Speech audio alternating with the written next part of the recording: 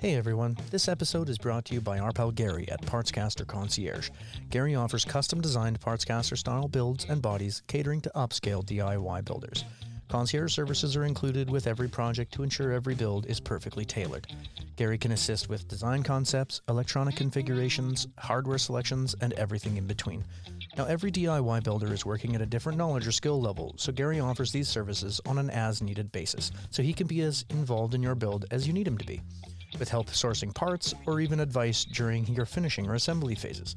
Gary offers flat top, contoured, or edge-routed bodies for bolt-on necks, as well as custom pickguards, necks, pre-setups, and other parts and services through builders and guitar techs within Gary's ever-growing network.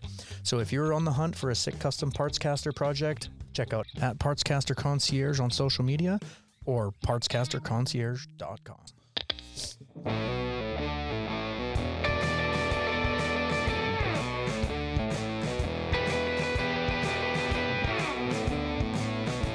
We never did, we should have started that whole segment story time with Adam.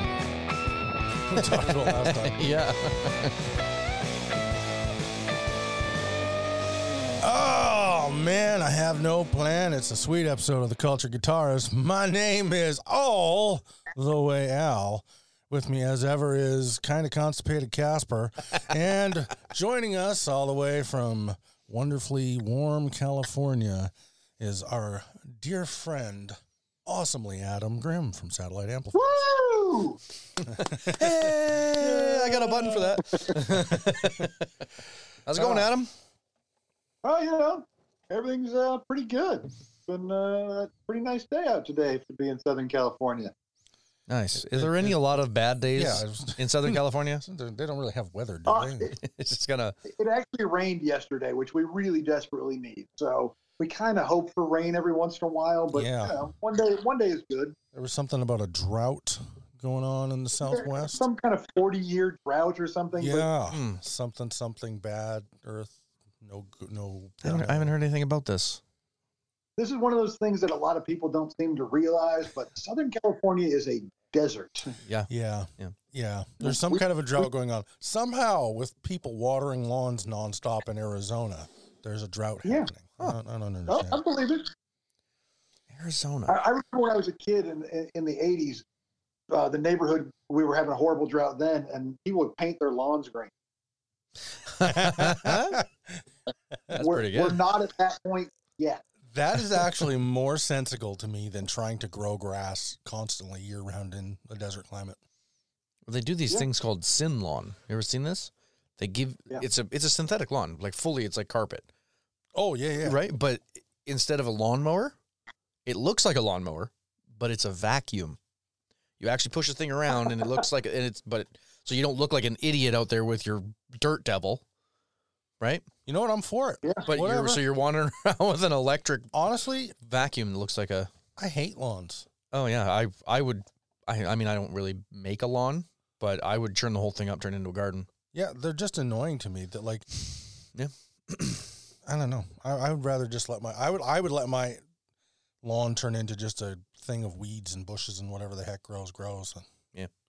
The land can be used, right? You can grow stuff. Yeah. And since we built the garden box last summer and planted a garden, or it was in the spring, I guess. Man, that was so fulfilling having this 16 by 5 chunk of earth to grow stuff in. I was like, oh man, I would turn up every square inch of this lot and turn it into a garden. Yeah. Yeah. We got so much food, man. It was crazy. Well, let's get into what's been going on this week. Yeah. So you want to go first? Or you want me to go first? You want Adam to go first? I'll go first. I don't go first very often. You go first. So this week I did a trade. I did a bunch of things actually. So I sold some stuff. I made a trade for a Fender Bass Breaker 112 cabinet. And it was a bit of an ouchy trade. I wanted the cabinet. The guy was, he's looking to downsize stuff. He's moving back to Vancouver. He's a listener, actually. The same guy sold my SG Robot Special to. Oh, yeah. And he's downsizing, moving back from here to Vancouver. And so I sent him a picture of all the extra pedals I had and what they were. And I said, I could trade you one of these for it. And I didn't really think about it too thoroughly, and that was a big mistake. As you often don't. Yeah.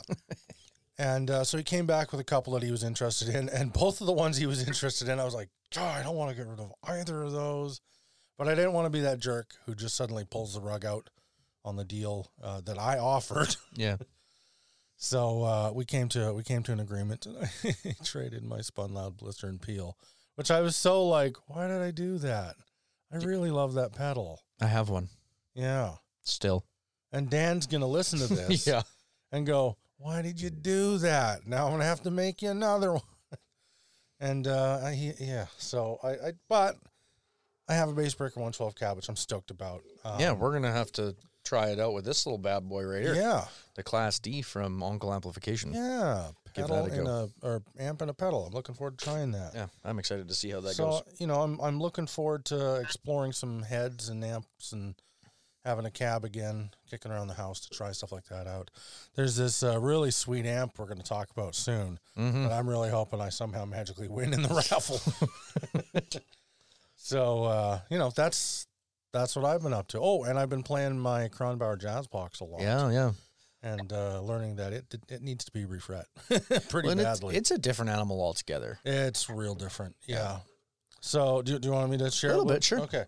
Just So- the differences, I think. Yes, Casper and I were talking about this last night while we were playing PUBG online, for any of you gamers out there.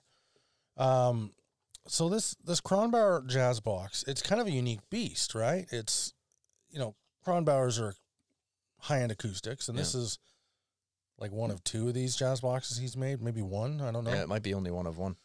And he gave it the geometry of like an archtop jazz box. So it's got the trapeze bridge, it's got the high floating bridge. Yep. And it's got the neck with a pretty good break angle going on. So it feels like one of his acoustics To hold on hold to, it. yeah. but it's got the strings are in like It's kind of that mini jumbo size too, right? yeah, So it's it's the a same big same body. size as my custom and both your Kronbauers. Yeah. So it's got that acoustic feel, but the strings are 1.5 inches off the top because it's got geometry like a jazz box. Yeah. And so I just can't wrap my head around that because I'm so not used to it. So I keep punching the side of the low E string essentially as I'm strumming. And I did improve the brushing my finger on the knob coming out of the pickguard situation by simply removing the knob. But I'm still finding it hard to play it. Not because there's any flaw in the guitar, but just because when I feel that familiar Kronbauer acoustic feel, I'm expecting the strings to be in a completely different place. Yeah. So it's not like the guitar is built poorly. I mean, it's built the opposite of poorly. This is one of the most, it's a Kronbauer. It's one of the most high-end guitars you can possibly put your meat paws on. Meat paws? I guess so. Meat hooks. Meat hooks. Grubby paws. Grubby paws. Oh. Yeah. I shouldn't be allowed to talk. Why do I have a podcast? So it's, it's a stupidly awesome guitar, but with geometry that is just absolutely foreign to me. And then on top of that, Trevor has been playing this thing as his personal guitar for the last 15 years. Yeah. And he's played the daylights out of it. Yeah. And he was making acoustics all day, every day for forever. So the last thing, I understand this because I was a painter for a long time. The last thing I was going to do is come home and paint my house. Yeah. So my wife was always like, I was a mechanic. Dude. Same thing. yeah, there's two types of tradespeoples. Yeah. Ones that come home and their stuff is better than anything they do all day, or theirs is the most neglected because they just don't want to do it when they get home. I was, you and I were that second type. So Trevor's also that second type. So his guitar has the flattest, most played out frets of any guitar I've ever had in my life. And I didn't know frets did this because any guitar that's ever come close to this level of played out and worn down frets that I've ever touched has gotten a refret long before this. But he's played them so much and squished down the frets so much that the sides have squished outwards. If you squish it if you take a gummy candy or something and you squish it down, it's not just getting flatter, it's also pushing the sides outwards, and that's what happened to these frets. So it's actually kind of hard to play because as you slide around, my fingertips and fingernails will catch on these overhanging, squished out frets that are in just a strange position. So I love the guitar, the tonality of it. This thing is loud, which I was not expecting because it has no sound hole, just has a couple of F holes on the side. But it's louder acoustically than your fire guitar the acoustic I've been borrowing. And I think that's probably to do with the fact that it's maple sides and back and a cedar top. Boom. Is it cedar top? I think so. It might be spruce because jazz box. Spruce is pretty subdued, you know, or not spruce. Cedar gets like really subdued tone. It's darker than I would expect spruce to be, but I don't know. I truthfully don't know what it is. It could be fir. I have no idea. I don't think Trevor even remembers anymore. The sides are obviously maple because it's the flamiest maple I've ever seen in my life. Yep. But yeah, it needs a refret to be playable smoother. So anyway, that's me. What about you, Adam? Oh boy. I haven't gotten any new guitars this week. It's been a while since I actually got a new guitar. I got a fuzz pedal. I got a Schaller fuzz wah. That was pretty good. Probably the only exciting new gear. Hey, that's something. Yeah. Yeah, I like really old fuzz wahs that are really obnoxious. So it's whenever one pops up that's amusing that I don't have and haven't seen, I kind of gravitate towards it. Awesome. And how vast is the collection now? The collection's actually not as vast as some people might think. I'm not a huge pedal guy, so it's because I'm not in a band. So anytime I'm playing with a pedal, it's just for my own amusement. Mm-hmm. So I tend to go towards things that just make me happy rather than trying to fit into songs of stuff. Like I don't, and I tend to like things that are very extreme in what they do and are not subtle. So I think I've got probably, I could count them, but 100-ish pedals. I don't know. Is that a lot? Yeah, it's a few. Yeah, that's a lot, dude. I'm sure these sound horrible when listening to me on the back end. I actually forgot. I also have one of every Earthquaker pedal ever made, so I think it's actually more like closer to 2. Yeah. I don't think I have 100 Earthquaker pedals, but I've got a lot. Is that a lot? Yeah, it's kind of a lot, Adam. Including the collection that is actually owned by the podcast, I probably am sitting at maybe 40 pedals. Well, that's even a lot. I don't know. I've never counted them to figure out how many pedals I have. I know I've got some that are alone, but I can talk and walk at the same time because of that. I was wondering what that was. Yes. I mean, you can, but you got all muffly when you did it. Yeah. I'm sorry. That was actually me putting my hand right over the microphone as I pulled my phone up. Perfect podcast protocol. Yep, excellent. Excellent. Yep. This is actually how it's done. Yeah, I mean, I figure most of them are. So 2, 4, 6, 16. I have, well, that's 20 times 5 just on this rack. And then 6, 8, 9. There's probably closer to 50 Earthquaker pedals. And then I've got at least 200 pedals. I've got more than 200 pedals. Dude, that's more than like a lot of music shops. I think, you've got a lot of pedals. Yeah, but also, how many guitars do you have? That's not a fair question. I think it's a fair question. 6 or 7, maybe total. So then your pedal to guitar ratio is great. Yeah, if you had 200. Yeah, well, I have 96 guitars. So that's 2 pedals per guitar. That's great. That's a great average. That's a great ratio. That actually is love that ratio. You have like given me something to aspire to, sir. That is a good ratio. It isn't. That would make me feel less guilty about either number. Right. But it's only 2 pedals per guitar. Like, that's perfect ratio. If I were gonna be in a house, I would probably go nuts and start amassing a collection. Our plan is eventually to build a tiny house, and so I'm going to actually probably have to get rid of more stuff still. And I have a pretty minimal collection by a lot of people's standards. Here's what you do. You get a tiny house to live in, then you get an industrial spot for all of your gear. That you can wheel the tiny house into in the wintertime. Okay, I see. I have my house. I think I have, not including my kids' guitars. I think I only have 2 guitars in my house. Well, but I mean, you got a lot of reasons you can justify a vast guitar collection. No, I don't. I just honey, make it I up. bought a new guitar today, but well, you have 96 already. Yeah, well, Stan Gossard's coming over, and we're gonna. Yeah, I needed this to try out with some amps with him. So I love my wife. coming, I told my wife about guitars I was buying. She would just get so bored and not talk to me. Yeah, my wife does that too, actually. Yeah. She loves me enough to try. She puts in some effort still to pretend to be interested, but she's. we were out in front of the house the other night. I can't remember why you guys pulled up. You pulled up for something. We were finally taking my crap out of your basement. Oh, was that it? Yeah, it must have been. No, you were picking up guitars and amps and stuff. Yeah. And we're sitting in the front seat, and you had said something about a guitar, maybe the SG that we missed or something like that, or I can't remember. There was something specific. It was exciting to you and I. Yeah. And she legitimately put a oh my God, that's awesome. Show on, face on. I don't know if it was legit. It kind of seemed legit, but it was almost she's happy when I'm happy about stuff. She's excited when I'm excited about stuff. Does she That's care a good about way to be. Yeah, and and I try to be like that for her too. Does she care about the guitar? No. She's over that stuff.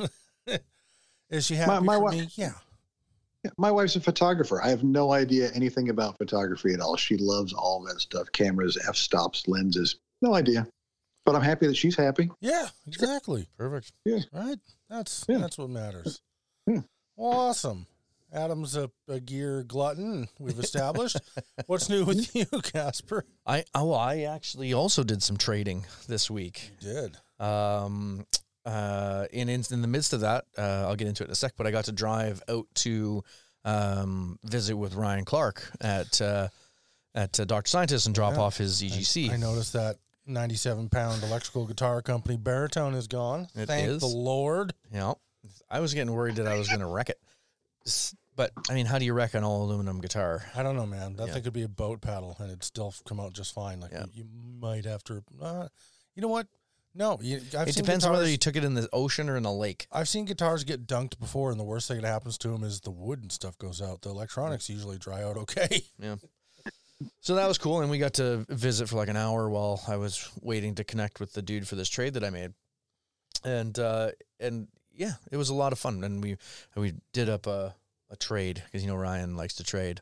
So he wants one of these pedals that I build, and we're going to trade for a Fraz Dazzler. There you go. So it's the only Dr. Scientist pedal I actually don't own. Yeah. Well, of their current catalog. But yeah, that was pretty cool. So anyways, the you trade. You got some Dr. Scientists in your collection there, Adam?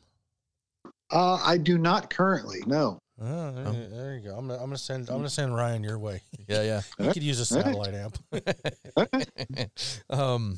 So this trade that I did, I was a little bit hesitant about it because in the same regard you were going, I don't really want to trade my Spun Loud and do that, and I'm like, I don't really want to trade off my Katana 50, but I got a lead on this guy that was selling or trade a 1993 Fender DeVille 410.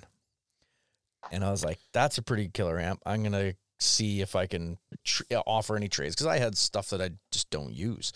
The Katana 50 not being one of those things. But just as a great test platform and nice quiet, I can play it at night and nobody doesn't hassle anybody. Mm-hmm. Good trade for yeah, I mean this is a good quiet test platform. Oh, totally. Yeah, I don't know. Yeah, we'll get into what happened when I plugged it in the first time. So anyhow, give the guy the option. He's like, well, what do you have for this or that? And it was like, well, tell me what you're looking for, obviously, and then I'll tell you if I can fulfill the trade. And so he's like, smaller amps or pedals and things like that. It's like, okay, so I take a shot. I said I got a Katana 50 and a Classic 30, and I got some pedals. Took a picture of everything. And he actually honed in on the Katana 50 right away. My RC30 looper that hasn't been touched in 3 years, and a couple of other Boss pedals, my Reverb and my DD3. And when he said DD3, I told him no, that's not on the table. Sorry, because I like that pedal. And So we ended up settling on the Katana 50, which I think I paid $200 for. The RC30 I did pay full retail, so just about 400 and something Canadian. And then the RV5, I was a little bit upset about that one, but I don't really play it. And it was a really wonderful gift from my friend Al, and I ended up trading it, so that kind of made me feel bad. But I think I got a good deal on the DeVille. It is a beast of an amp. It weighs a metric ton. It is loud, like so loud on 2, it's unusable in this room. You realize who our guest is, right? Yeah. No, I know. And I'm sure that Adam probably has a pair of these in his test room, but they're it's loud for what I've ever played before. It's the loudest thing I've ever touched, but really, really nice. I like it. Loud is good. That's awesome, buddy. Yeah. It's got so much headroom. Like it's clean. It's really clean. Yeah. And I like that. Yeah. It's a big amp. I never understood what people say when they say Fender clean, because I've never had anything big. The only Fender tube amp I ever had was the Pro Junior, and that has no headroom at all. Like you turn that thing up past 1 and it's breaking up. So yeah, but I love that amp. That's great. the Pro Junior. Yeah. Yeah. No, it was a fantastic little amp, but I did a trade on that one for some pedal building gear, and I think I got a good deal. And the lady I traded to was super happy with it. Yeah. So, yeah. I've suddenly realized as I'm listening to you guys talk about these trades you're doing, and I know I do the same thing. I don't know if you guys are old enough to remember Pogs. Yeah. Yeah. Oh, I got a Pog story for you. But I got a Pog story go too. Go for it. Tell. It really sounds like that's what we're talking about trading. Oh, yeah. So I've actually talked about this Pog on the show before, but when I was about 12, my best friend Chuck and I went down to a collectible shop that sold hockey cards and comics and all that kind of stuff. And this is in the height of the Pog craze. So, of course, he has a whole crap load of Pogs in there as well. And then the display case with all the really cool stuff. Yeah. He had some rare slammers. He had some rare cards. He had some rare other stuff. And right in the middle of this case, there is this slammer. And it's a Pog O.J. Simpson in the slammer. So it's got a little engraving of O.J. Simpson behind bars. Oh. And I thought at the time, this is my first time in my life brushing up against that beautiful mix of like hobby collectibles and like pop culture zeitgeist coming together into one thing. I thought it was the funniest, coolest thing. I was like, he's in the slammer and it's a slammer. Oh my God, my brain is exploding. And, You were like 10. 12, young kid. This is that. And so my whole life I've remembered this thing, and I've told people about it. Like, once I found that, you remember Pogs? Once I found the slammer. It's on Facebook Marketplace here in Vernon right now. Somebody's selling one. The lady thinks it's a medallion. She thinks it's some kind of a collectible medallion. That's what she got. It's the Pog Slammer. I took pictures of it because I was so excited to see one again. I'm not going to buy it because I'm not going to spend $50 on something like that. But and it turns out, so I looked these things up. I was confirming that it was the Slammer that I remembered from my youth. Yeah. I Googled it. And these things are all over eBay for like $20. So I might actually buy one from there just to be stupid. That is frivolous. Yes. Yes, it is. And Where's the problem? So I found one 30 years later. Crazy. I'm so excited by it. I woke my wife up at like 11 o'clock. She was asleep. Again. I don't know why she keeps you around. I don't know either, man. I every day I display new arrays of the color wheel of stupid to her, and she keeps me around. Yep. But yeah, I was very excited. Anyway, sorry, Adam. it's all right. I was the that brought Pogs into the conversation. It's true. I had a quick comment to my son just got his driver's license. My eldest boy, he got his license, and we went and insured his car, and he's been like going out to my parents' place in Armstrong and like detailing it and like, de-griming it from being parked for a year and a half. And he found this like in the back of it's a 2000 Volkswagen Golf, and it's got this like little like flip open apparatus between the two seats on the floor. And he's like, what the heck is this? And I look at it, and inside it has a red cup. Well, Volkswagen makes the red cups in their is an ashtray. It's a removable thing that you can dump out, but this thing it was completely clean. He had no idea what it was. He's like, "What is this?" I'm like, "Oh, dude, man, like you could totally put like your Pogs and your Yu-Gi-Oh cards in there." And all I got back was on a response to the text was, "All right, boomer." I'm like, "Oh man, come on, You're not even a boomer." I know he loves calling me a boomer, even though I'm like, you're technically a millennial. I'm definitely a millennial, just on the very, very start of millennial, but. Yeah, it's so funny. He's like, okay, boomer. It's like, dude, it's an ashtray. I guess, yeah, he wouldn't, because... smoking's been so out of fad for so long that cars don't even come with ashtrays anymore. I think the last time I saw a car with an ashtray was probably an early 2000s car. Yep. My old Jetta had a tape deck. Oh, I tried to take a picture of it, but I saw your old car. Really? Driving around downtown. So got the roof topper on it? I did. Actually, my wife has high anxiety, and so she married the perfect person because I'm just a genius, and I never exclaim things with excitement for no reason whatsoever, and set off her anxiety at all. So this is great. She's not going to die early of stress because of me. It's not going to, Anyways, I saw your old car driving around, and I immediately went, "Oh my God, it's Iron Man!" Because your car was red and gold. Yeah. And my poor wife was just like, "Oh!" Because all she hears is me shout, "Oh my God!" And we're driving, and she thinks she's about to die in a traffic accident. Yep. Well, we just had an experience like, man, we're totally off topic. Yep. But we just had an experience like this. I hit 2 deer in my car on a nice leisurely drive through the wilderness, which a week and a half ago. I'm still impressed by. I 2. mean, most people hit 1. Oh man, You hit 2 and nearly got a 3rd. There was almost 3. Yeah, it was close.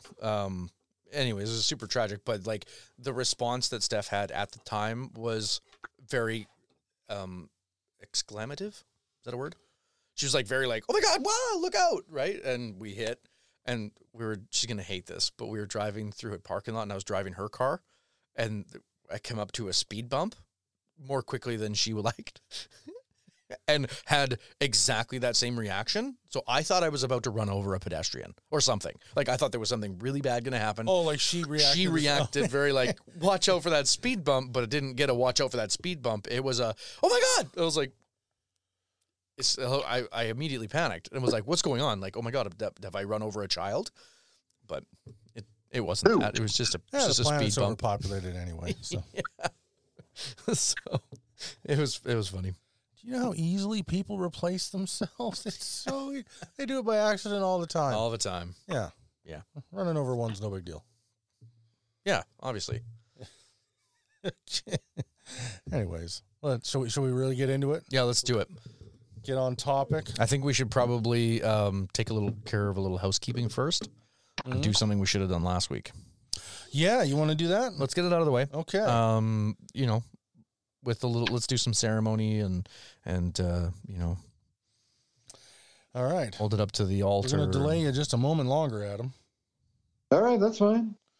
Okay, so we owe you, as long as it involves giving stuff to other people. Yeah, we owe our listeners a small apology. Although I think I already apologized on our social media, but dude, you did that apology on social media, and I was like, oh yeah, right. we were supposed to do this pedal draw last week, celebrating our 100th episode, which is now almost 2 months ago. 6 weeks. 6 weeks ago, as of people hearing this. Yeah. But anyway, we're doing it this week. So, Casper, you got the random number generator fired up? Yep. Okay. I think I do. I never run one of these before. All right, well. Got the minimums, got the maximums. I'm going to hit the generate button. Okay. Okay, ready? Yep. Drum roll, please. I don't have a drum. Don't do a drum roll. Yeah. Here we go. 17. 17. Oh, I'm a genius. I have to count all these. I didn't write numbers beside them. Isn't that the point of the numbers? Yeah, shut up. 1,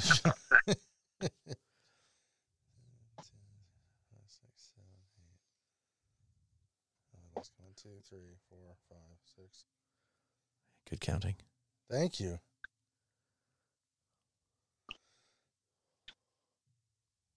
No way. Let me double check. I gotta recount because I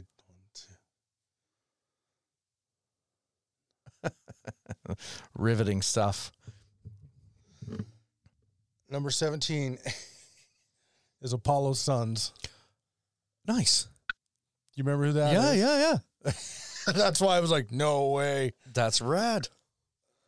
There it is right there. Apollo's Sons. Here, let's see. Let me see the phone.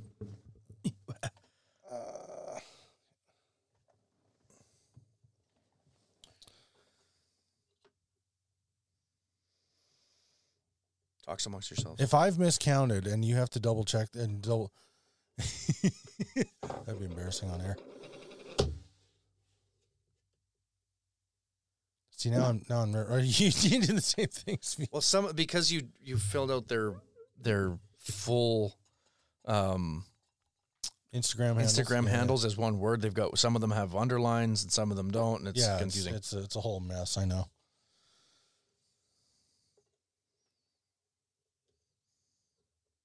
Yeah, man. Okay.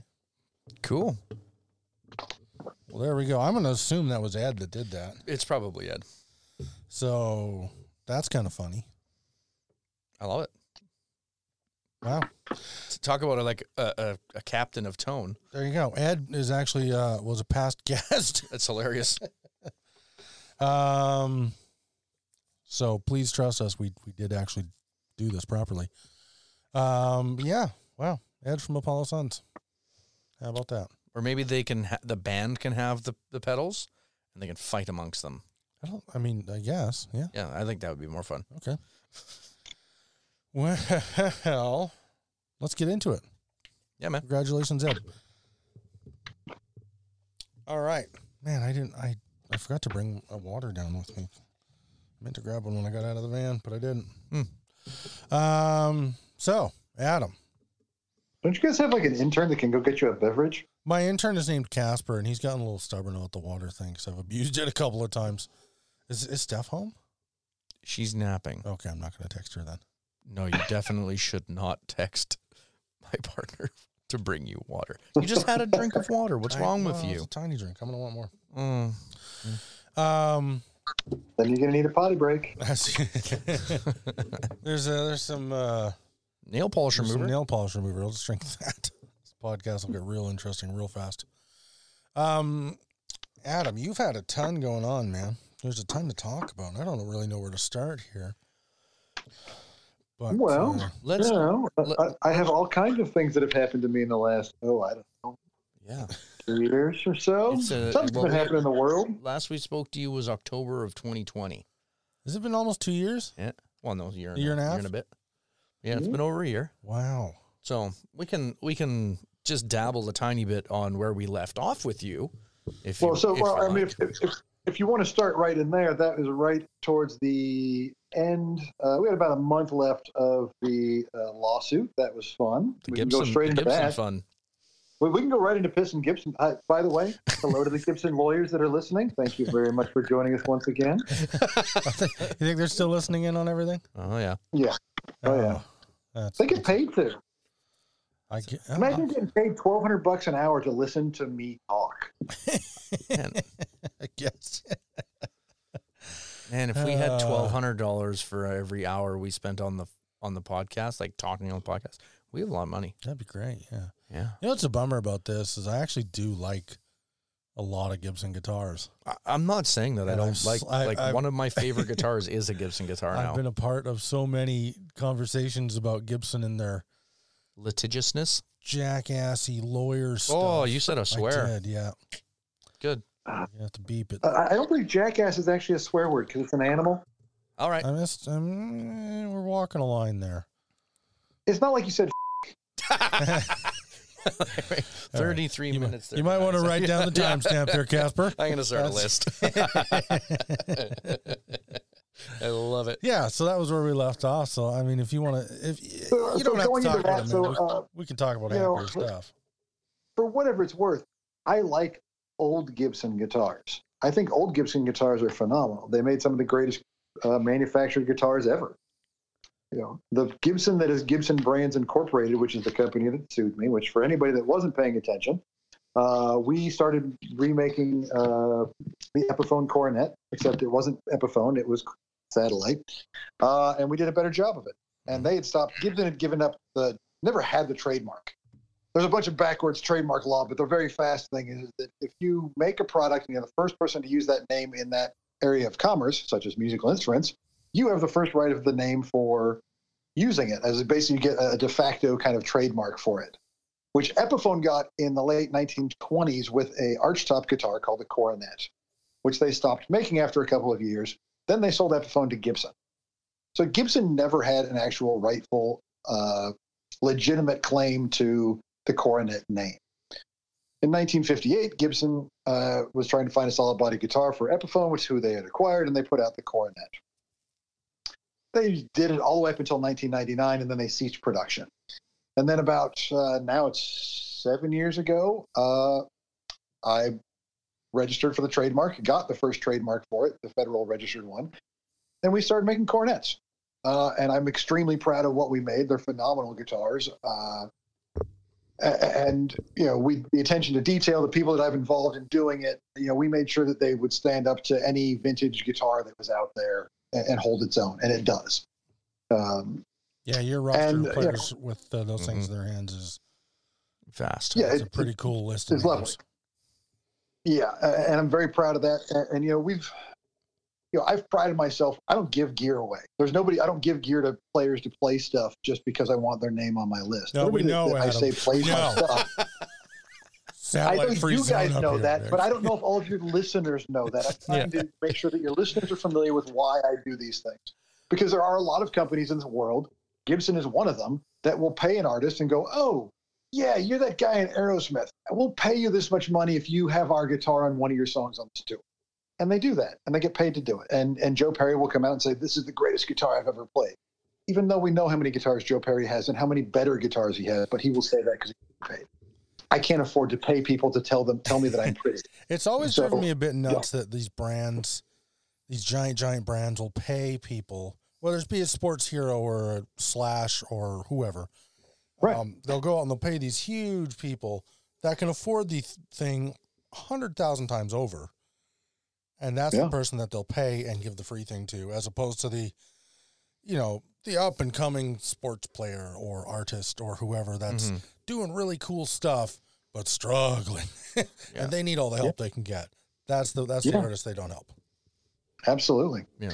And so, we were making the guitars, and that year we actually showed the guitars off at NAMM.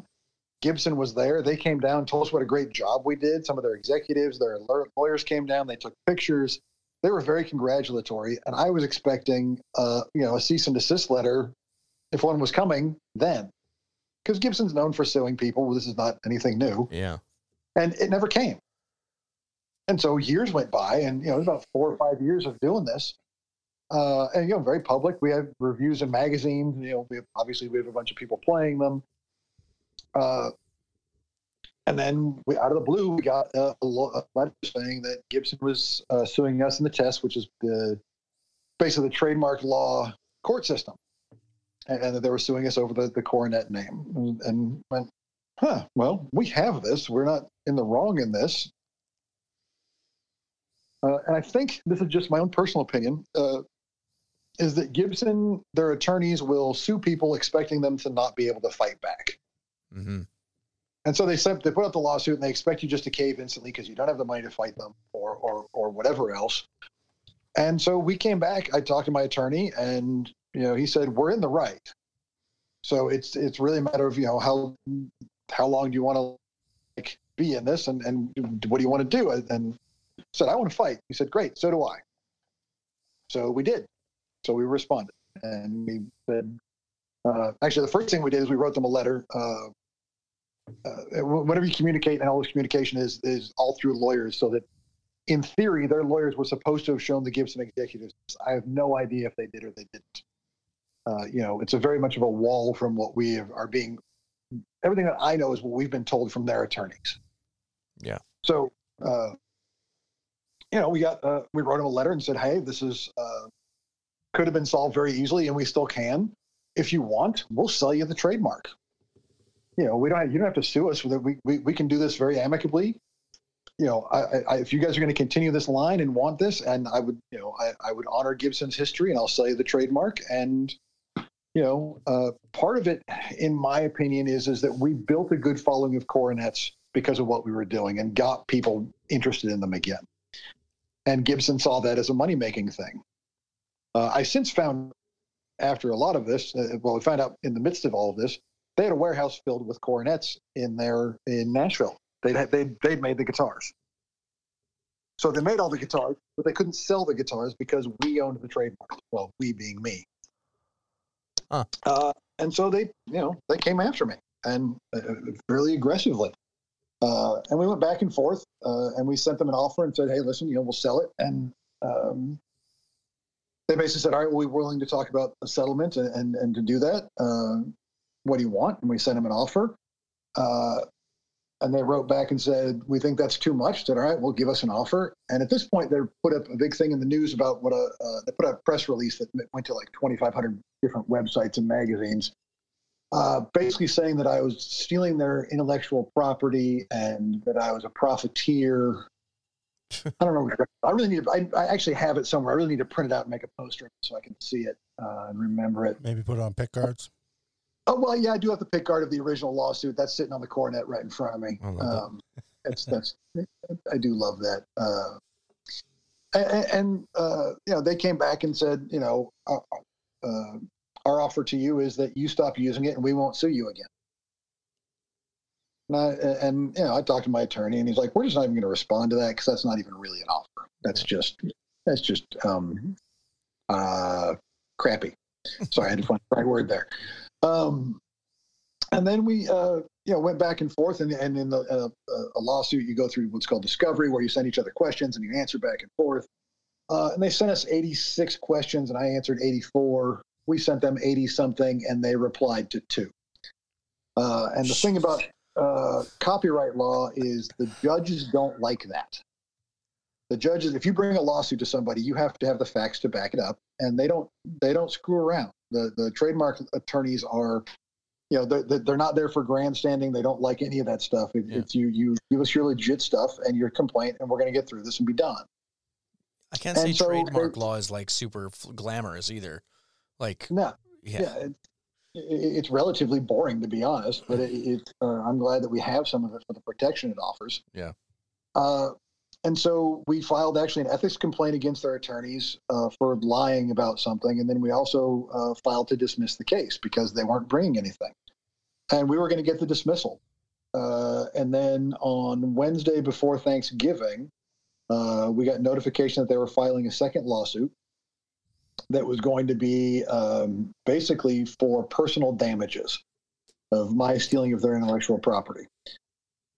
And so I called my attorney. Well, we were talking about it in email, and then I called him, and he basically said that, all right, well, so this is the second lawsuit, and this is corporate warfare is what they're doing. I said, well, what's that mean? He said, well, this is just to bankrupt you. It's not a win or lose lawsuit.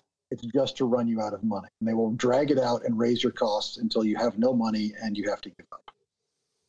I said, all right, well, what's that mean? He said, well, that means that if we don't give up the trademark by Tuesday morning at 8 a.m., you're in. And once you're in, they get damages when you lose. If you walk away, they get damages. They will get money out of you at any point after Tuesday at 8 a.m. I said, all right, well, what do we do then? He's like, well, can I ask a question here? And yeah. I know you're not a lawyer, but how is it that they were guaranteed to get money out of you unless you lost? Because the way that the lawsuits go, if you're suing, depending on what court system you're suing, they were going to sue me in federal court, which was going to be the second lawsuit. So that's not in the trademark lawsuit. So like I can say, I don't like that Casper didn't buy me a O.J. Simpson Pog Slammer, and I'm going to sue him for it if you lived in the United States. I can legally file a suit against you, but most judges will see that and go, there's nothing to that. I can dismiss that and we're done. With this, when Gibson was doing this, it's more of a personal lawsuit rather than an intellectual property lawsuit. Mm.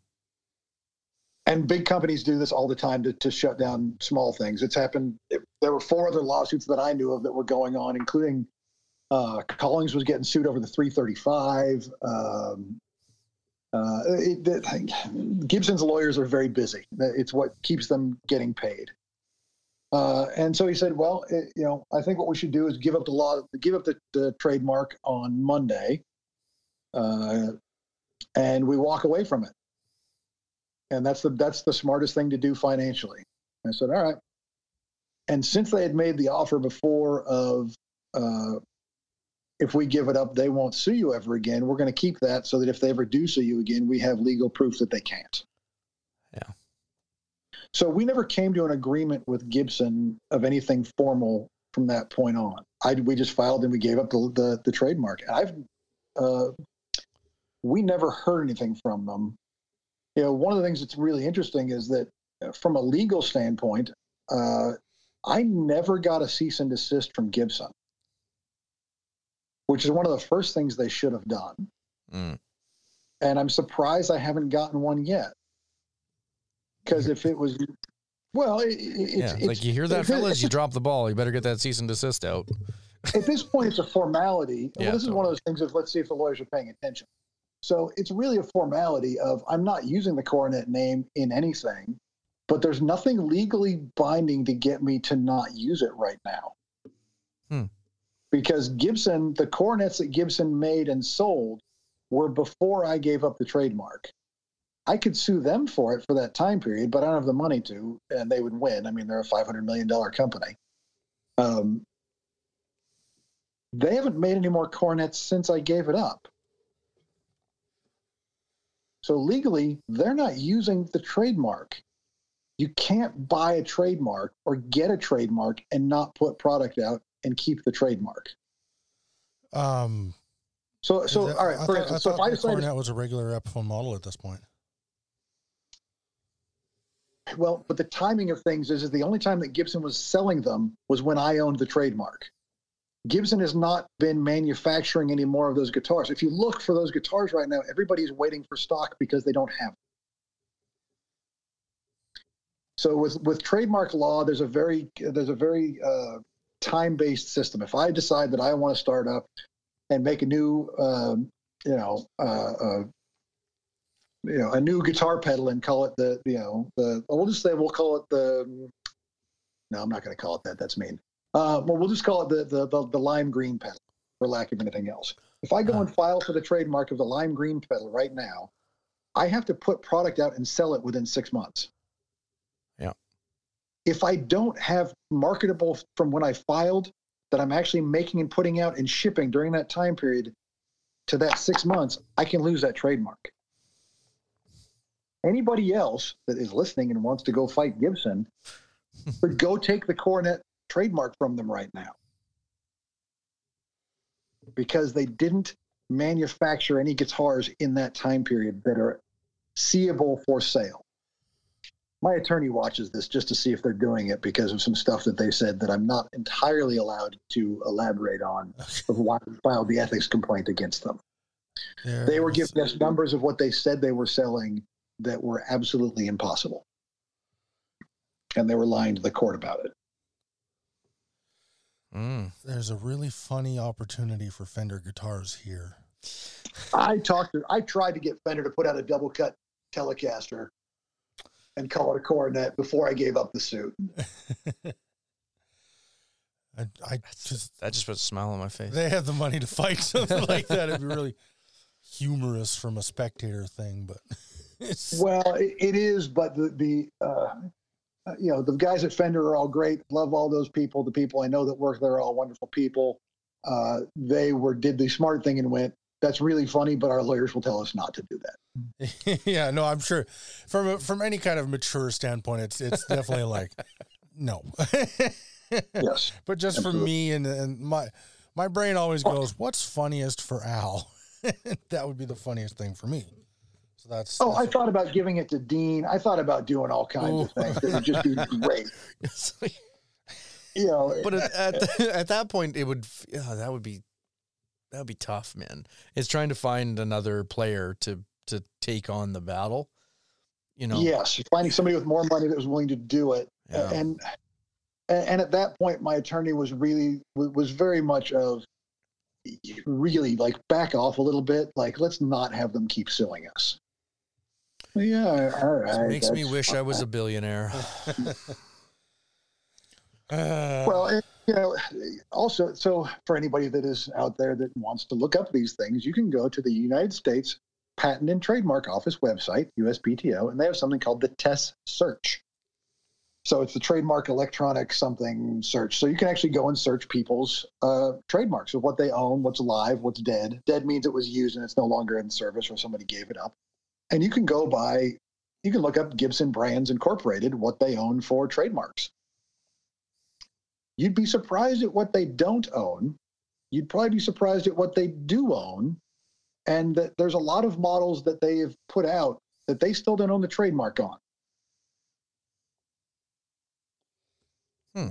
Which makes no sense. Yeah. You think that. Oh well. Gibson owns the word. Gibson owns the word "dot" as a trademark. Okay. So, if Gibson were to ever try and fight someone, like, let's say they went to, Paul Reed Smith and said, you can't use the word "dot" to describe the inlays on your guitar. Paul Reed Smith has the money and would fight them back. Yeah. But Marvin Guitars might not have the money. He might. Keith's a good guy. He might have the money to fight Gibson, but I'm just using him because he's a friend and would understand all this. If he were to say he was making a guitar with a dot neck, Gibson could send him a cease and desist, and they've got the stuff to back it up because they think that he wouldn't be able to fight back. And thank you all for joining this legal TED Talk. No, my brain is just spinning. Yeah, I'm absorbing here. Yeah. Well, a lot of this is, so when I talk about guitar manufacturer or amplifier or pedal or anything else, and you're talking about some pedals that you guys were discussing earlier, it's a great thing. There's two different levels, and what they do are different. Fender, Gibson, Paul Reed Smith, Ampeg, Marshall, Vox, Ampeg, those are all big corporations. They're all going to work. Some of them are going to be better than others, but they're all going to be corporations, and their job is to make money. It's the basic business tenet of corporations, as opposed to the small guys. So, if we talk about me, Marvin, who's lovely, Sam over at Cardinal Redbird, Matt at M-Tone, Pete Malinowski, Scott Walker Guitars. I've got a lot of friends that make guitars. Doug Cower, who we'll get to in a second. So I'm segueing into something else here. I love Doug. We are all small people. Chris Benson, Benson Amps, Milkman, all the small pedal makers, Creepy Fingers. We tend to be more artists than businessmen or business people, because we're fixated on making something perfect rather than fixated on making something that's going to make us the most money. Mm-hmm. And there's a big difference in how those people operate. And the people that are doing it because it's their passion, they're the ones that are really driving what's going on in the industry. Oh. And they're also the ones that are usually the funnest people to hang out with. Agree on both counts. Mm-hmm. If you go to NAMM and you get invited to the Gibson corporate party, it's really kind of boring. It's a buffet. They bring people out that play that you can't talk to, that sound sterile. It's really, a lot of handshaking of people in suits. You go to the Earthquaker party and, people are dancing on the tables, rolling around on the floor, trashing the bowling alley, having cake thrown at each other because it's a great time. Not in a bad way throwing cake, but an enjoyable way of throwing cake. Mm-hmm. I mean, it's like, these are the guys that we love being there. We love each other. We love doing things for each other. I love throwing cake. Oh, yeah, throwing cake is great. People need to throw more cake in this world. And so, to segue into this Doug Cower thing, I've known Doug Cower for 15 some odd years now. He's another one of these people that is a great human being. I love what he does. I have a bunch of his guitars. He has a bunch of my amps. I would hang out with him even if he didn't make guitars, which means a lot in this industry. Yeah. He's a great dude. I really want to get him on the show sometime because he's just a rad guy. I mean, I've got his number. He's not hard to find. We'll talk about that after. And so he's I could give out Doug's personal number right now. So something Doug does is when he feels very passionately about things, he does things to raise money for good causes. When he did some Corona relief fundraising, and he raised, something like $50,000. Holy smokes! He's not raising like $50. I mean, he's doing some serious. I mean, in my serious, he's doing it fundraising. $1,000, $2,000 at a time, taking deposits on custom guitars, which is crazy. Because for every dollar he raises, he's also raising himself a tremendous amount of work. Yes, he is. And that's all that he's putting out there out of his own pocket and his own time. And he's having to pay his employees to do it. Yep. And I mean, and Doug is a hands-on guy. He does it all as well. But I mean, he still has, he's got a couple of employees and, all that. So, as some people know right now, Russia invaded, Vladimir Putin had his troops invade the Ukraine, however you politely say it. And so Doug's doing a fundraiser to raise some money for the Ukrainian people. The polite way to say it is decided to shove his onto undeserving people. I'm sorry, that's a lot of beeps there for you, Casper. I figured I had gotten away with one F-bomb. I'm going to go trying not to throw the other one on a tiny limb and just say, I don't want to get really political. I don't disagree with a lot of what you're saying, but I don't want to go down that road. Let's keep it. I don't think we're getting political. I think we're just taking a pretty anti-war stance. But I stand true on anti-war. This is not political in the sense of it's not our country at war. No, for sure. It's not our political system that's at war. It's not, we're not the ones defending this or fighting this. The best that we can do is people are dying and they're losing their houses. And that's not okay, regardless of whether it's in Indianapolis, Indiana, or in Ukraine or Syria or China or anywhere. There are human beings that are not fighters that are homeless, foodless, and dying. Yeah. That's if somebody wants to make that political, send them my way. I'll yell at them until I'm blue in the face if I have to. I purposely try not to put anything political or religious or anti-political or anti-religious on any of my social media, as it's not what most people are looking for. And the people that are looking for just want to fight. Yeah. Yeah. So doing good things for good people, as much as, is what we're trying to do here. So Doug's doing another raffle, and he's already doing 5 custom guitars that I think are already all claimed. He's going to be doing a raffle that's coming up. I think the tickets are going to start being available either Sunday or Monday.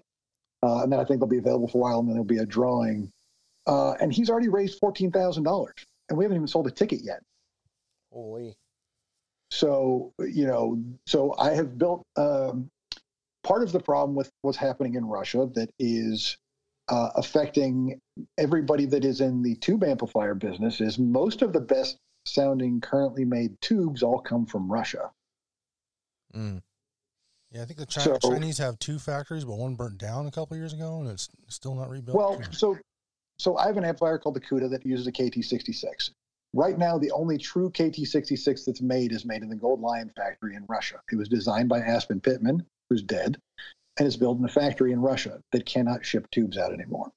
We do have a supply of them. We're not out. If this war or invasion or whatever you want to call it lasts 10 or 20 years, I won't have any tubes. The other companies that make KT66s are 6550s in a different bottle. They're not the same tube. It doesn't sound the same. And the KT66 is one of the most phenomenal tubes ever made. And the Gold Lion reissue is the only one that does it justice. And in blind tests, years ago, we had a set of 2 CUDAs that were blueprinted. One had vintage tubes and one had the Gold Lions. And that was the only differences. And 90% of the people all chose the Gold Lions. And the people that chose the vintage tubes liked them because they sounded worse. So, they didn't say that it was worse, but they wanted it less fidelity. They wanted it to be squishier. They wanted it to be browner. It was, but that's basically what it was. Okay. Yeah. So I had designed one of my Scamp amplifiers. I put some KT6s in one as a experiment and really liked it. Started designing the amplifier around that. With the invasion, and I might have a possibility of not being able to get these tubes, I had to redirect what I was doing.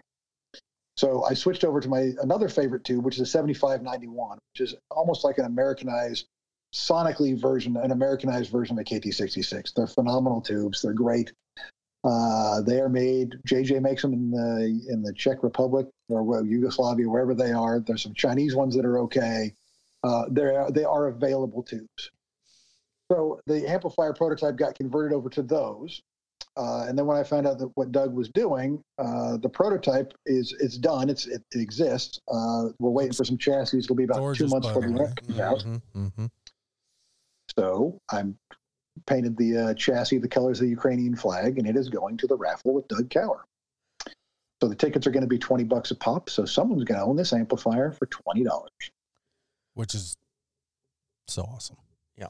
I mean, I would think it was so awesome if I weren't entering. And I think it's awesome for all sorts of just humanitarian and moral reasons. It's just on top of the fact that it's a cool amp and, we're big fans of you. Yeah, I appreciate it.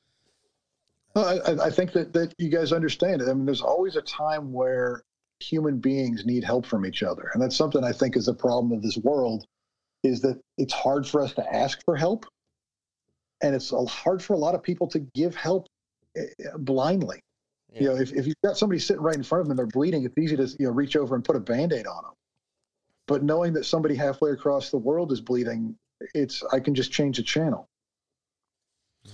Yeah.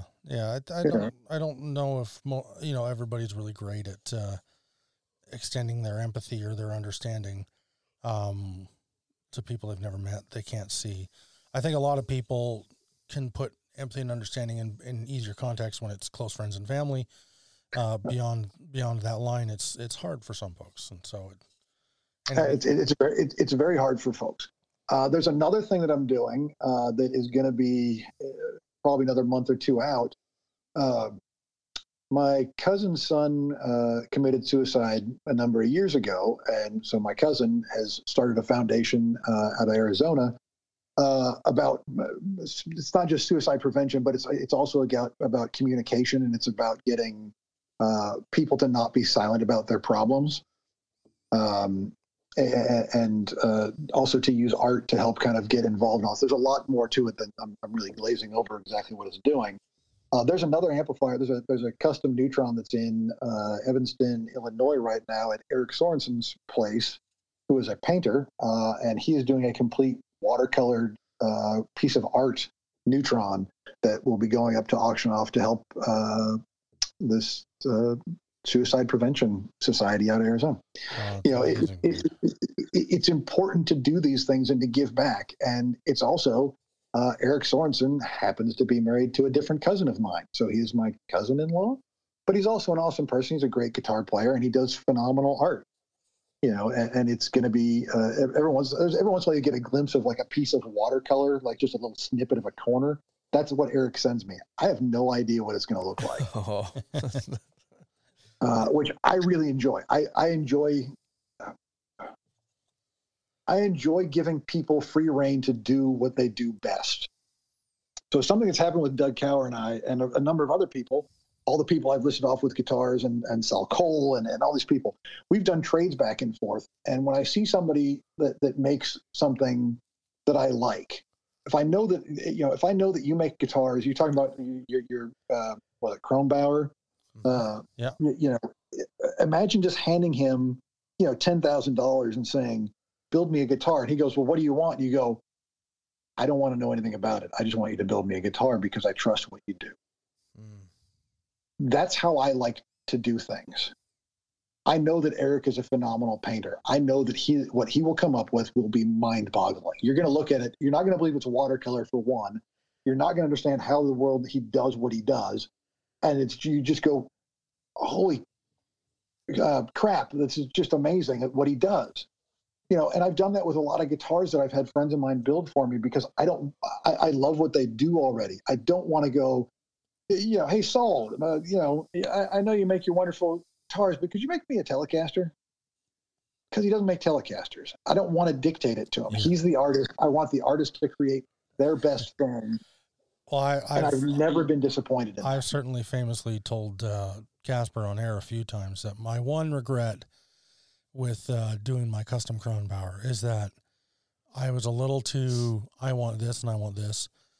And what I should have done is just go, whatever, dude, here's what I need to do what I do. Otherwise, go carte blanche, whatever you want to do. Yeah. And just let Trevor pick the woods and let him do whatever the heck he wanted to do.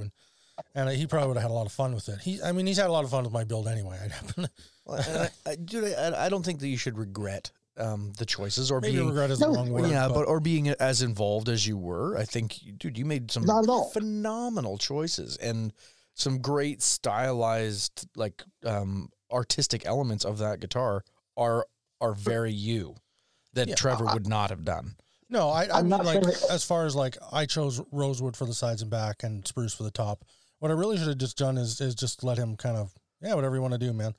The other elements, the artistic things, the little planets on the back and the, Milky Way going down the fretboard, I could have still done that. And that would have been, I think Trevor really liked doing that stuff. Yeah. So it was like, now that I think about it, it's like, well, why did I have to have a spruce top and rosewood sides and back? Because that's what I was used to hearing from my acoustic that went missing. Yeah. And but that's okay, because that's filling a niche that you need. So me saying all this, you have to understand, like, I mean, I'm staring at 6 Telecasters. That's true. Yeah. So these aren't. I'm not getting these other guitars as filling a need of what I need. I've got, I have all the basics. I have a Les Paul. I've got a couple of them. I've got Strats. I've got pretty much covering most of the bases. So anything else I'm going to get is going to be extra. If I didn't have a flat top acoustic and you said, hey, what do you want? I mean, I know the guitar I'm going to describe in my head, and it already exists. So I'm not going to give somebody a freedom of, like, I need an acoustic and I want you to make whatever you feel like. I would first go, give me that, J200 first, and then you can build whatever you want. Yeah. Okay. Yeah, I get what you're saying. You should dictate some of things, especially to fill a niche of what you want. Yeah, that's true. And this was a replacement for touring acts and stuff, so I did have certain needs out of it. But when it comes to if you're going to go to an artist or something and you have the ability, let them build you something. Yeah. Next time. I'm just trying to think about it now. Like, I know that I got into the details a little bit with Dan at Moore when I was having my offset commissioned. But I'm looking at it now, like in my mind's eye, going, it really all I did was pick the tone woods and a 2x4 headstock, and that's it. Everything else is, you don't know what you're getting for pickups. Oh, I'm getting P90s, but like that's the more way. Yeah. So it's P90s and a jazz bridge and trem with I think 2 knobs. Sounds great. Okay. Yeah, and 2 knobs and a switch. Because to bring up a builder that you've mentioned a couple times already, Adam, if I were in a position where I could get myself a Cardinal guitar right now, which God, I hope I am someday, because I love Sam's work so much. I don't think I'd be too fussy. It just like, how much money do I need to send you for you to send me a thing? Yeah. So just let him send me something. My first Cardinal that I have, I met Sam at the Austin Amp Expo a long time ago, over 10 years ago. When I got my first Cardinal, it is not like what a lot of his other stuff. It's probably the plainest looking Cardinal that exists. And he went free reign, and he went and was trying to prove a point that buying expensive tone woods for a solid body guitar isn't as important as buying wood that sounds good. Yeah. So just because it's expensive doesn't mean it sounds good. Yep. So he went to Home Depot and took wood and dropped the wood on the floor of Home Depot till he found ones that he thought sounded good, and he made a guitar out of this. That's amazing. That is great. So is it just pine then, basically, or? It's fir. And it's got a laminate. It's got a white linoleum laminate over the top. if you saw it, you'd be like, what in the world? It is, and it's got I think the neck is made of pecan, single P90. Yeah, it's just, dude, it's all these things of like, really? Please send a picture of this thing. I'm dying to see this linoleum topped guitar. But it sounds phenomenal. And you go, well, yeah, you were right. We're all wrong. So, sometimes saying a fancy word for wood doesn't always mean it's a good piece of wood. There are cheap pieces of wood that sound good that you wouldn't think of using for a guitar. That's all. I can tell you. I mean, I think a lot of times people make guitars out of certain pieces of wood just because the figuring is insane in them. And then you end up with, like, I've held so many figured pieces of wood. I swear to Bekoima, they are heavier. The more figured it is, the heavier it is, or more likely to be heavier at least. Well, so part of what happened over time is that they had to.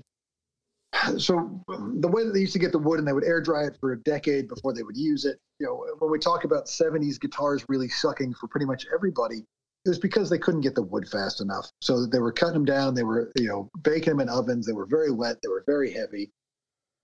It's still a problem to this day because trying to force flamed maple, for instance, you're really kind of trying to introduce a genetic defect that you can make look good. And there's an art to growing those trees, but it's a limited supply. And because they're going through them so fast, they tend to be wetter wood, and it weighs more. Simple as that. Yeah. Because I've got a 1928 L5 sitting over here, and it is, it seems like it's like 3 pounds. I mean, it weighs almost nothing, and it's lively and phenomenal, but it's not heavy. See, I thought some of that was like in certain types of highly figured woods, like, really figured ash or really figured maple. It's really dense. It is. It is also very dense. As a result of the figuring. Yeah. Yeah. That's crazy. I mean, that's why my bass weighs so much. Your bass weighs a lot. Ooh, boy. When I was watching you put it on the rack over there, leaning over off the table, and I'm like, dude, don't put your back out. I was like, oh, yeah. It was a lot. It's a lot of weight in that thing. Yeah. Yeah. Someday when I rip that bass off, I'm going to have it done semi-hollow. Yeah. Because, yeah, it's good though. It's good. She's beastly. But I do have a love for, speaking of our almost mortal nemesis, I do have a love for 70s Gibson. So a big part of that 70s Gibson thing is how stonkingly heavy they are. Yeah. So sometimes super heavy guitars kind of feel like, I've had at least 25 Les Pauls over the years. Not all at once, but the one I've had for the last 15 years is a 72, but it weighs a little over 9 pounds, which is really lightweight for a 70s Les Paul. That's pretty good. Yeah. Usually they're tipping the 10.5, 11 pound area. I had one that was 12, and it had a Kaler on it too, which was awful. Solid brass Kaler added another 1.5 pounds on top of it. Goodness. One of my favorite guitars I've ever played was a deluxe with a Kaler on it. I don't know what that is. What's a Kaler? It's like a Floyd Rose competitor. Double locking trem system. I mean, yep, that's exactly what it is. Most people prefer Floyd's by a wide degree. People prefer Floyd's? I prefer neither. Well, if you're one of those double locking trim types, I guess I should say, which I am not. So, but as far as trims go, I thought the Kaler was pretty smooth and I think the Kaler, and there's another one too. Wilkinson. They make a locking Kaler. I don't know if they make a double locking. I've played a lot of Wilkinson Strat style trims. I'm sure they make a locking. There's somebody else that also makes one. I can't remember who it is off the top of my head. I'll remember it in about 20 minutes. But yeah, the thing about the Floyd Rose is there's basically 2 pivot points, and if you install it wrong, it will always be forever boogered. The Kaler is a little bit easier to install and have it be straight or adjustable. That's all. It's easier for an amateur to put in. They're kind of like a brick. I'm just looking at them. They're big. Yeah. Kahlers? Oh yeah. Yeah. It's like a solid brass, pound and a half. Like I said, there's just like awful. Yeah. There's no, I mean, I've yet to see a double locking trim system that didn't, I don't think they are attractive looking. Not a single one of them to my eyes, my aesthetic, but I am totally the vintage looks over modern looks guy 99% of the time. I love a lot of modern guitars, but I do too. To me, a Floyd looks very dated. It looks like a dive bombing hairband. Oh, always. Oh. Nobody gets a Floyd to just do gentle tremolo. Like, come on. Chances, do these? I think that's gonna be my next band. I'm gonna get like an old Jackson with a Floyd on it and just play light jazz. I'm looking at these, and some like you can clip these into like a Gibson stop tail. Yeah. Some of the new ones and stuff. Yeah. Yeah. The old ones. All the old ones you had to route out a trough. Yeah. Like that's not terrible. Which is also surprising because of how many Les Pauls were routed, and you don't see them. I think at this point, people are ashamed to bring them out of their basements. My point is people are probably fixing them, refinishing them, and not telling people. Yeah, that could be too. too. That's true. Yeah. Yeah. So, after you've owned your Les Paul for about 5 years, you start to see the witness lines in the paint. Yep. That's a fun revelation. My guitar. Yeah. Wow. Man, we always cover a lot of ground with you, Adam, and I always feel like I only got about 5% of what I wanted to out of you. I always have a great time doing this. We should do it more often than every 2 years. I agree. Absolutely. In fact, I was just about to say we really should do the story time with Adam segment. Yeah. Like, we'll just call you up once a month and record a little blurb. Anecdote from you. That's great. Yeah, do it. Let's plan on doing that. Give me 5 minutes or 5 to 10 minutes, and we'll do that. Call me once a month, and we'll have a. I'm so down. I love it. I'll occasionally have special guests that might be around on a Saturday, and all right, you're over here. You're on. Great. I'm glad. And speaking of special guests, last time we talked to you, we talked about Andrew McCaig. And, of course, I immediately freaked out and had to have him on the show, and we did. Yeah, we had a great time. What a great time we had, yeah. He told me, and I listened to it. I don't usually listen to podcasts, and his is one of the few that I did. That's excellent. Yeah, it's an honor. Well, usually when I'm doing stuff in the shop, I have something playing in the background. Yeah, but I can't have something I pay too much attention to. Right. Because I have to get up and go, and my shop is almost 4,000 square feet. So if I've got my iPad playing a video, and I come back and I've just missed 10 minutes of whatever the story was, like, the heck was he talking about? Fair enough. You know, it's funny. Most of our, I don't know about most of our listeners, but our most active listeners are all builders. Yep. Yeah. Most of them are pedal builders, so they're not leaving a desk. Yep. Right. I mean, I could check today, but I'm certain that there are 105 listens in Denmark. All right.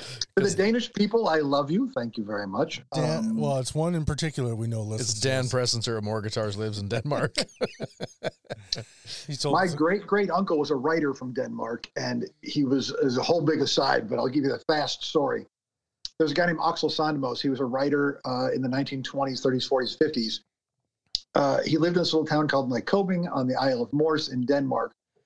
He wrote a book called The Fugitive Crosses His Tracks. And in the book, he listed the 10 rules of town life and how Danish people oppress them. Then he finished off the rest of the book by listing people off by name and address and what was wrong with them.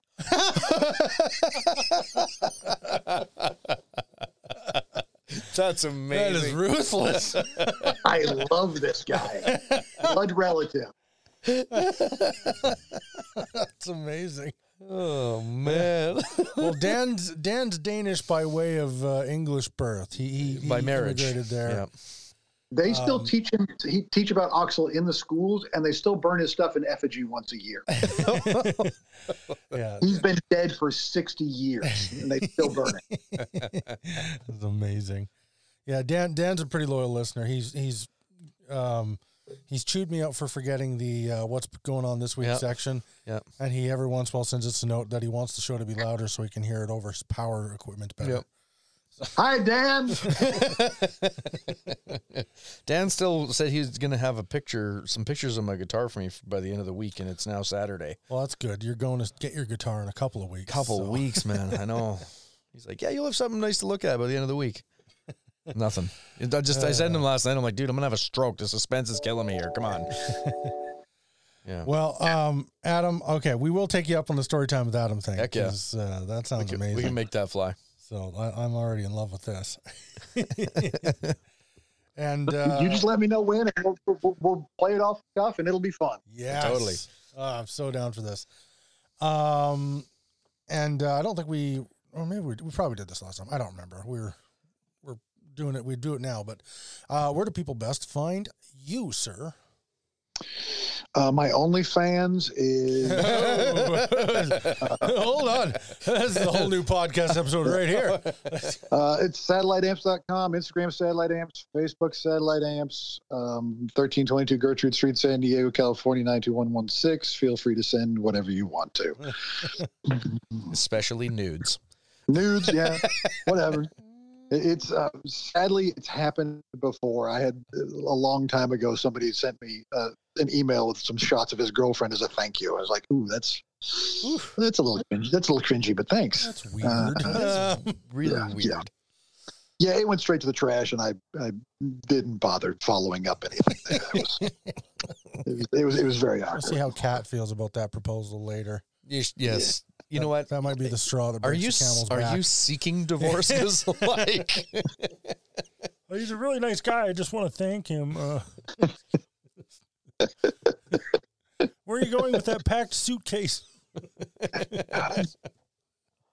Takes all types in this world. Yeah, man. Dude, so stoked having you back. Thanks for filling in last minute. No problem.